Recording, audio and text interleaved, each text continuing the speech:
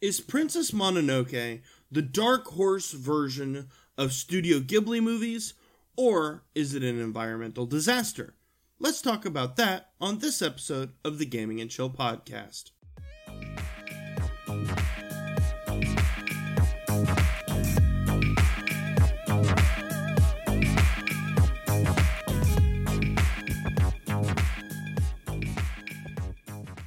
This episode of the Gaming and Chill podcast is brought to you by Humble Bundle. Humble Bundle is an online game retailer. Each week, they have brand new bundles that last for only a limited amount of time. And with Humble Bundle Monthly, for a flat fee each month, you gain access to over $100 worth of games for only $13. A game I received was Soul Calibur 6, which normally retails at nearly $60.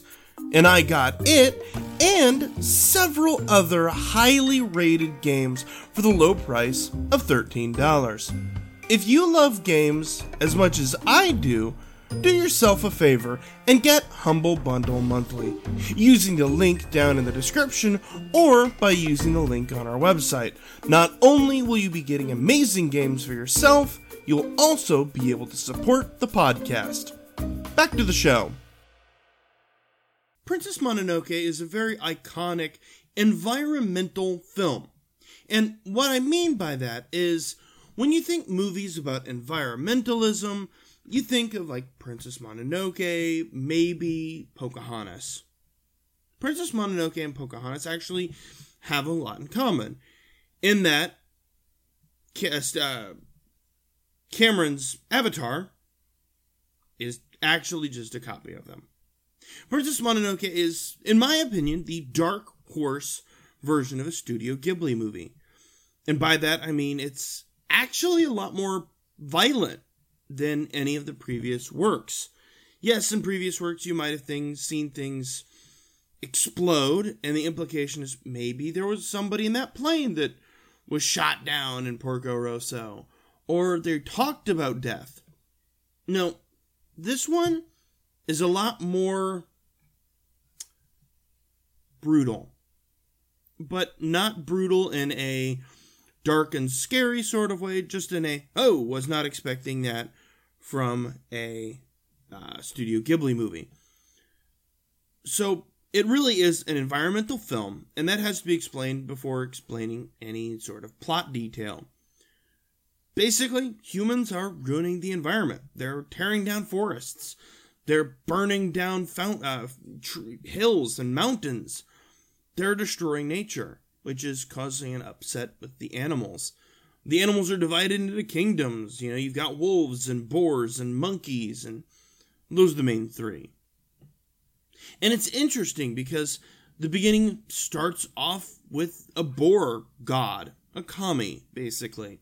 I think that's a better way of putting it. Like, boar god is very different than a boar kami, because later on there is actually a spirit that could wipe out all humans. So, boar kami. It's a great king boar, basically. There is a king boar, a queen wolf, and a smattering of monkeys.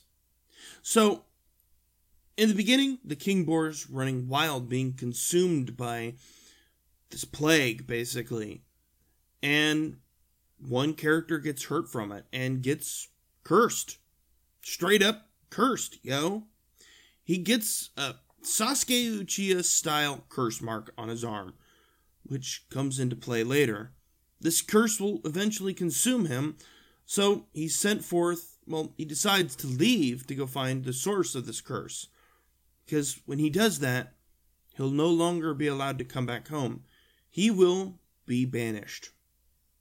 Which sucks. But he does it anyway. He leaves to go find the source of the curse and potentially try and remove the curse from himself. And in that, he discovers more people. He discovers a whole tribe of people that have started to strip mine a hill because of iron found in it, where they make guns and, rifles, prototype rifles. And that's what really kicked this all off. They shot the boar god, the boar kami. And it drove it wild. Demons overtook it with anger and hatred and everything like that. This curse mark on the boy's arm gives him insane strength. He literally shoots a bow and arrow, and it takes off a dude's arms, and you see it. Takes a dude's head off, and you see it. It's the most violent Studio Ghibli movie that has been to date. It's not bad. It wasn't like bloody mess. But you could tell. You'd seen his arms come straight off. You'd seen his head come off. You knew. There was not an implication of, well, maybe that didn't happen. No, you knew. You knew very specifically. Humanity's greed and consumption of nature caused its own curse, which causes their own downfall.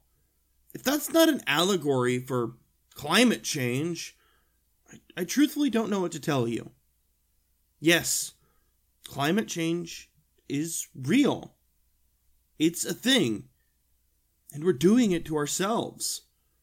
In this movie, it's humanity's greed and consumption of resources without ever considering what would happen to nature. In fact, Lady Eboshi, the leader of the town that builds guns, is seen as this great leader. Yes, because partially she is. She's giving jobs to lepers who normally don't have jobs. She's taking women out of brothels and out of dangerous situations and giving them jobs. She's employing what would be considered the unemployable. But at the same time, she's also got the goal of killing a god to get rich and destroying another factioning or warring faction. So, it's scary in that sense. Humans warring against humans and humans destroying nature. Again, if that isn't an allegory for what's happening in the world today, again, I don't know what to tell you. We might have watched two different movies. This movie was nearly copied by James Cameron. The conflict of societies, nature, and humans. They're very different. But in that, there's a character that is human that coincides with nature. She lives with the wolves. It is a beautiful thing. She somewhat knows she's a human, but sides more with the wolves, with all things. And it's really interesting, because it shows that humanity and nature don't have to be separated. But they are, and continuously drive a wedge in between them to each other. It is a terrible thing. This movie shows that, hey, if you don't take care of the environment, if you don't take care of nature, you're upsetting the balance of all things. You're ultimately only cursing yourself. You're stealing from your future to give to yourself, who will end up destroying yourself. Think about it. How often are we just strip mining trees? We're leveling whole forests. There's an effect there.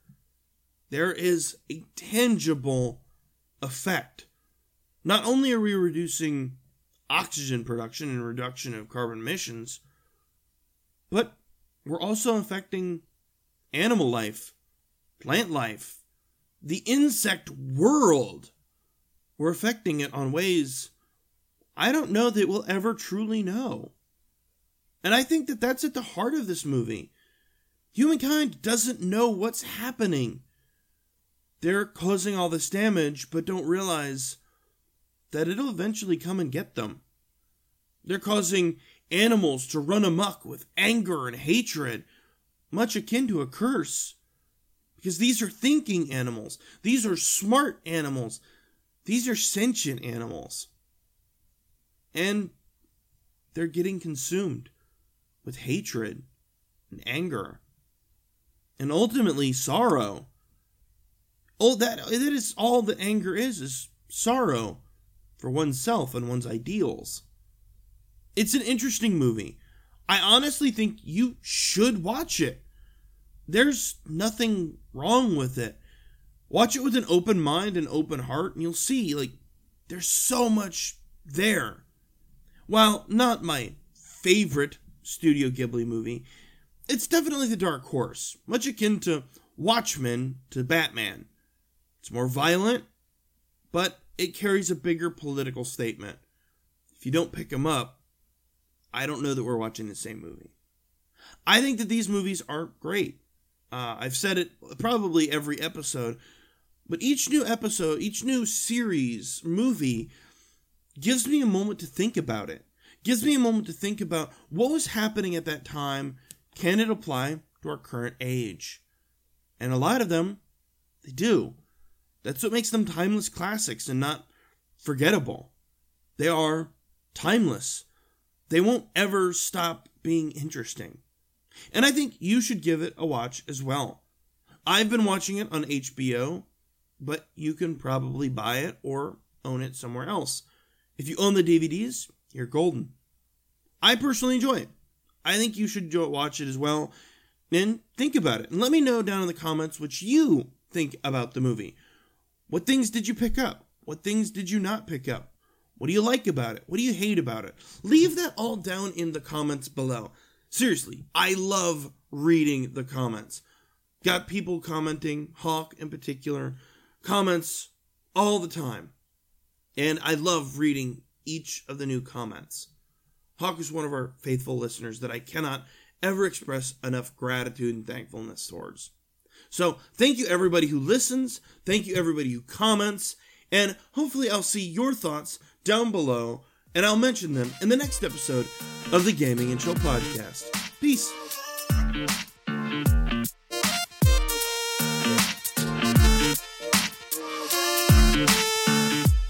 Thanks for tuning into the Gaming and Chill Podcast. We hope you liked it. It would be really helpful if, on your given listening platform, you were to leave a comment and give us a rating.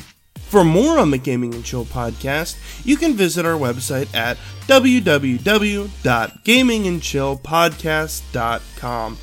And from there, you can read anime and game reviews that are not on this podcast.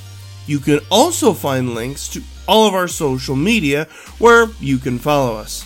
Thank you again for tuning in, and we hope to hear from you soon. Cheers!